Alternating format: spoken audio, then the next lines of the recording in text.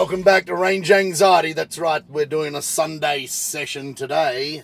And thanks to Nirvana, well, what's left of them, I suppose now, with a bit of smells like Teen Spirit.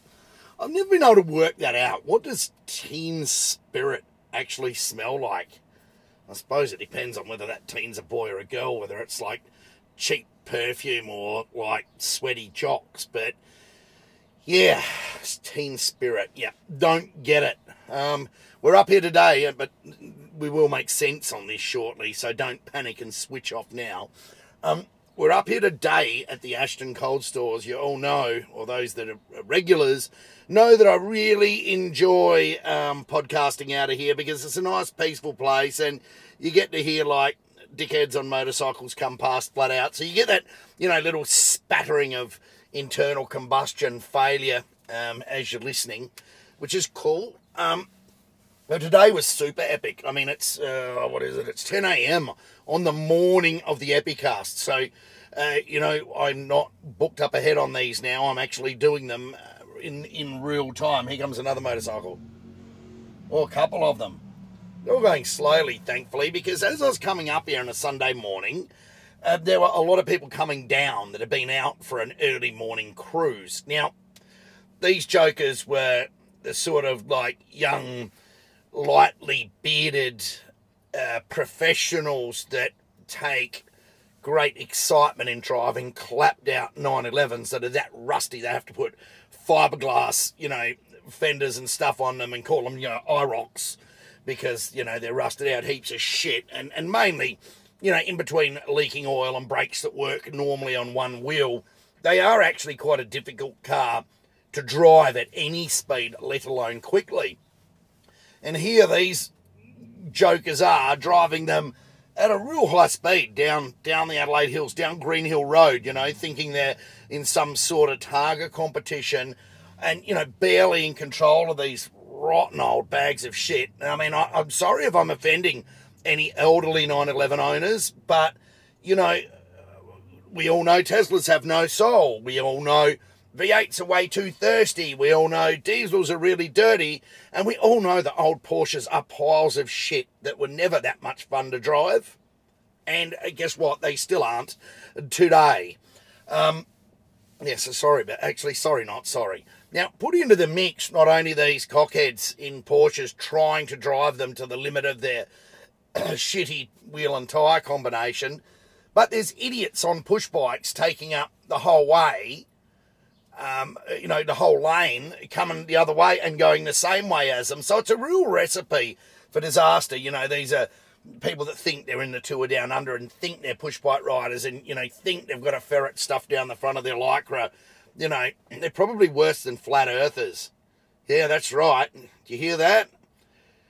Cyclists that dress like that could be up there, if not worse, than the booger-eating oyster farmer. So there you go. You heard that here first. And there they are. There's all these cars half out of control, mixing it with cyclists coming the other way and going the same way. Someone is going to fucking die, right? So if you're listening to this state government, do something about it. The cyclists taking up all of the road. I'm looking at one right now coming the other way, riding on the centre line.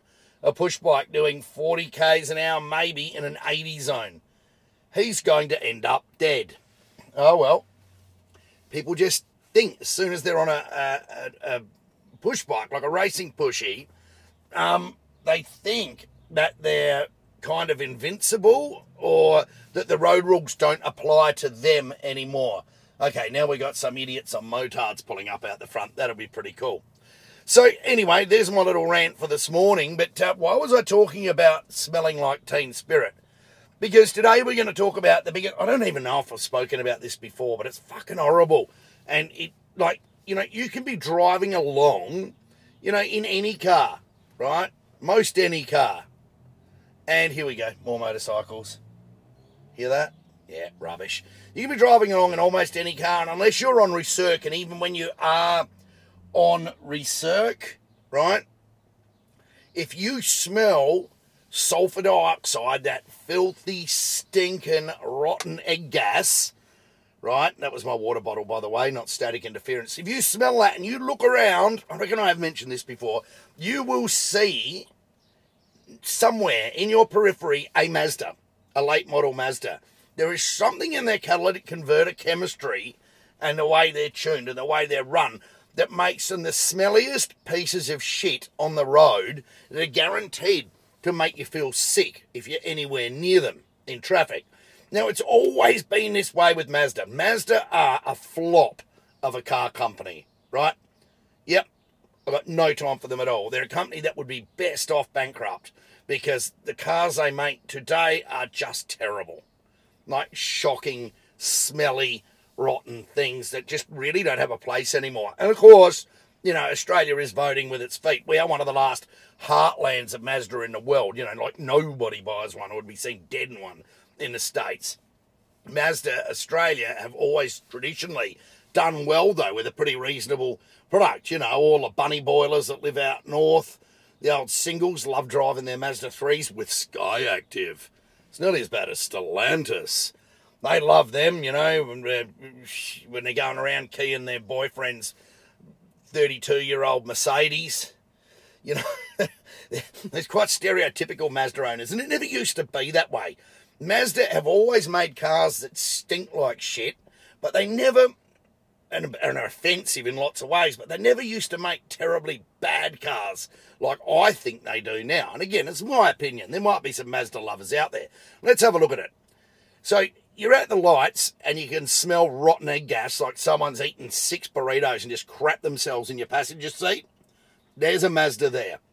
And also, no matter what class I'm in, no matter where I've raced over the years, when I go to a circuit meeting and I've hired a pit garage, I always end up next to a fucking rotary. And rotaries, because they're such junk, right, you got to warm them up for like 40 minutes before you can, you know, give them any throttle, or they just explode instantly.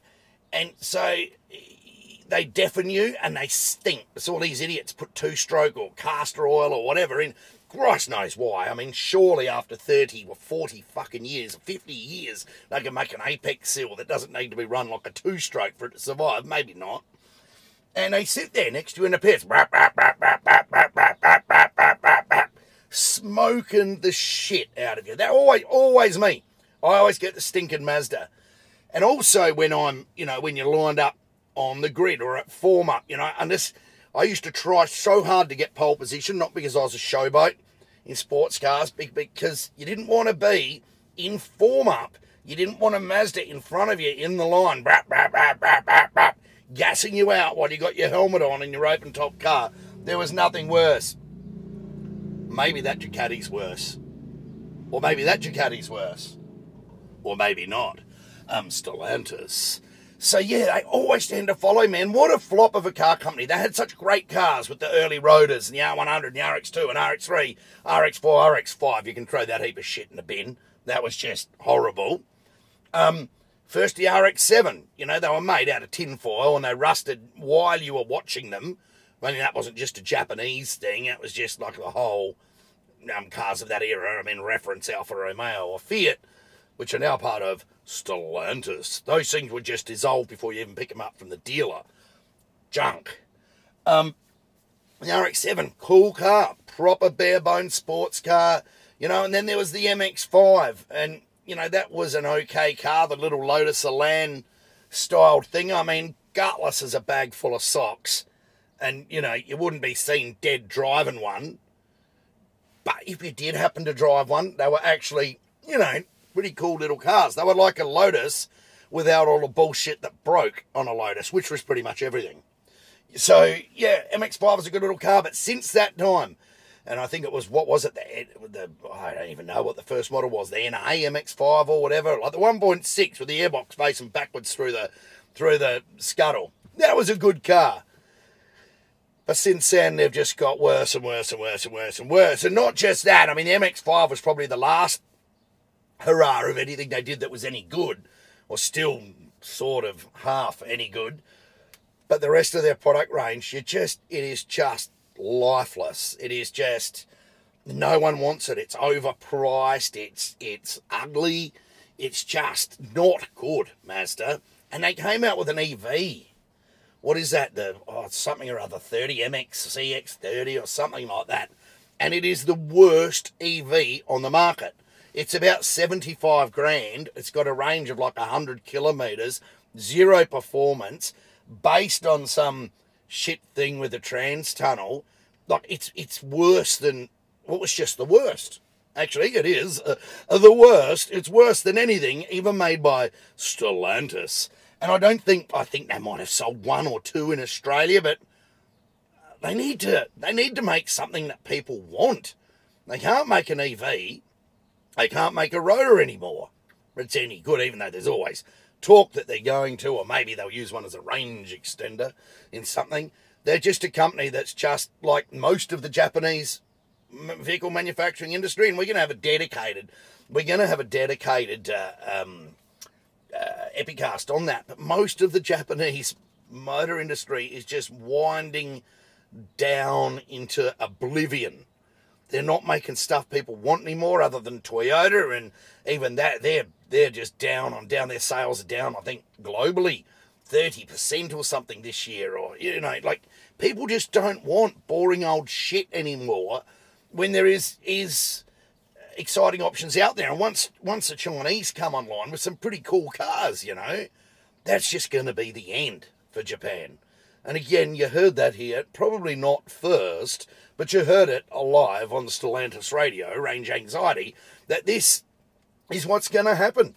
These car manufacturers are just going to, either going to jump into bed with each other, but they've already pretty much all done that, or they're just going to die.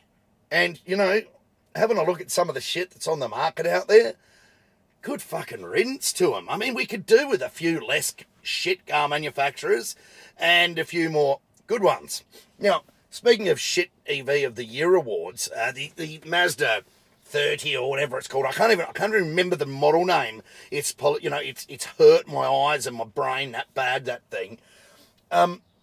It's a toss-up between that and the new LDV ET60 Ute, that electric thing. Like, what the actual fuck is LDV Australia doing? Maybe a City LDV can come on here and tell me, or even email us, if you want, to dtech, DTECH, at senet.com.au, and tell me why the LDV T60, ET60, or whatever it is actually twice the price of the diesel equivalent version of the same ute, and more to the point, 30% dearer than it is across the ditch in Nzabru.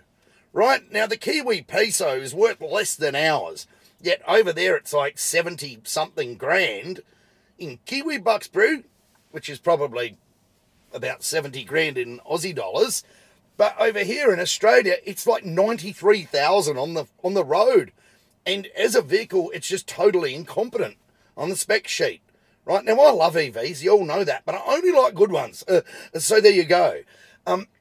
This thing is, like, cynical at best. Like, they've got some electric motor that's pretty gutless, so it's slower than the diesel too, by the looks of it.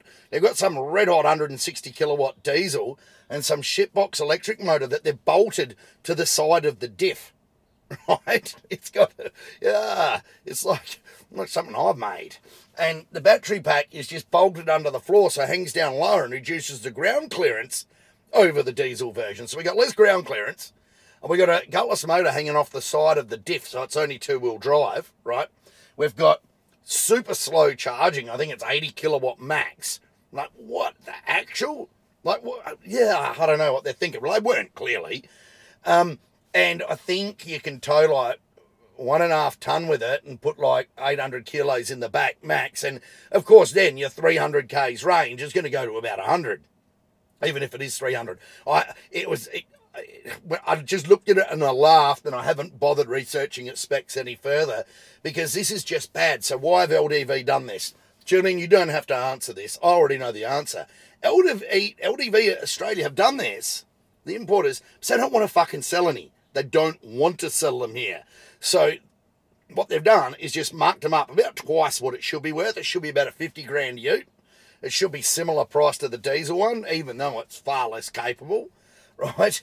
So they're marked it up about double because they don't want you buying them. LDV Australia do not want to sell these cars here, right, or these utes here. Obviously in Kiwi, they want to sell a few to the brews. But here, they do not want you buying them. And I think everyone's going to agree with that. Nobody's going to bloody buy one. But there will. There will be government agencies and councils and stuff like that that will happily spend your money as the taxpayer or the ratepayer to buy these things so they can greenwash the fleet. But not me, not tradies, not anyone that's actually got to do some work or, you know, rely on a little bit of range. Here comes another petrol banger. Very quiet off the throttle.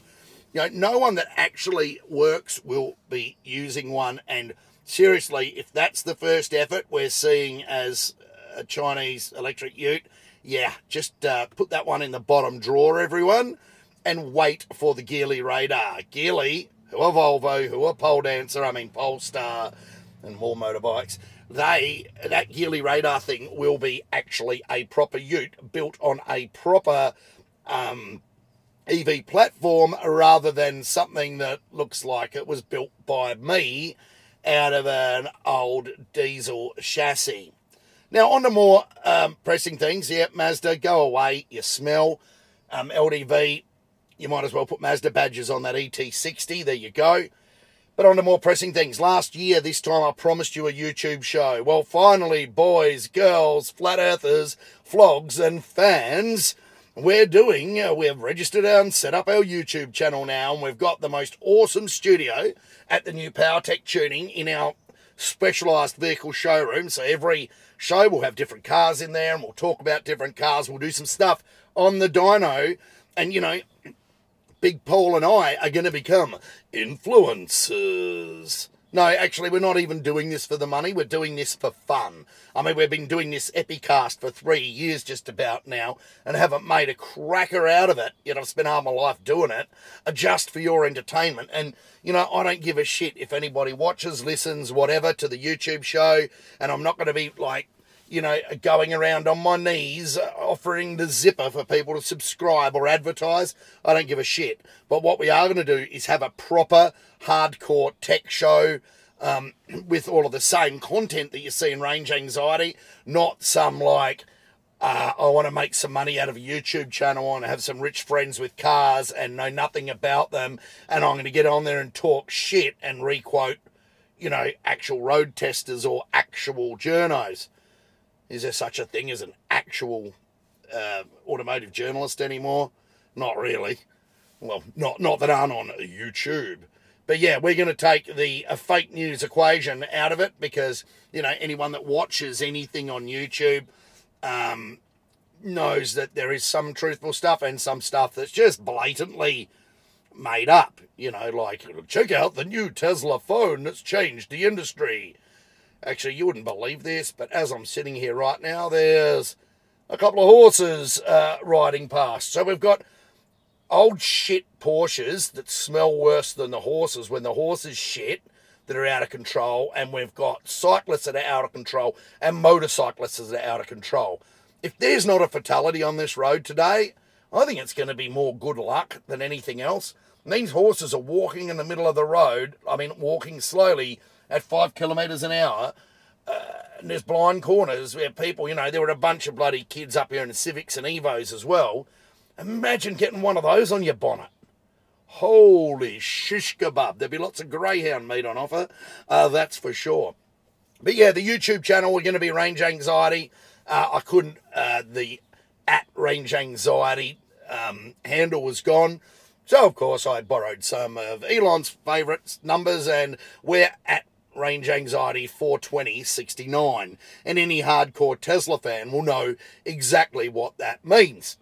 Well, we're coming up to Christmas season. We're hopefully over the break going to record because Paul's back, I think, for Christmas. So we'll do a test recording next week, I reckon, before, you know, anything too crazy happens when we're on break from PowerTech Tuning. And until then, what I would ask you to do is put down that finger, take it out of the nasal canal, don't eat the boogers, and thank you for listening once more to Arrange Anxiety.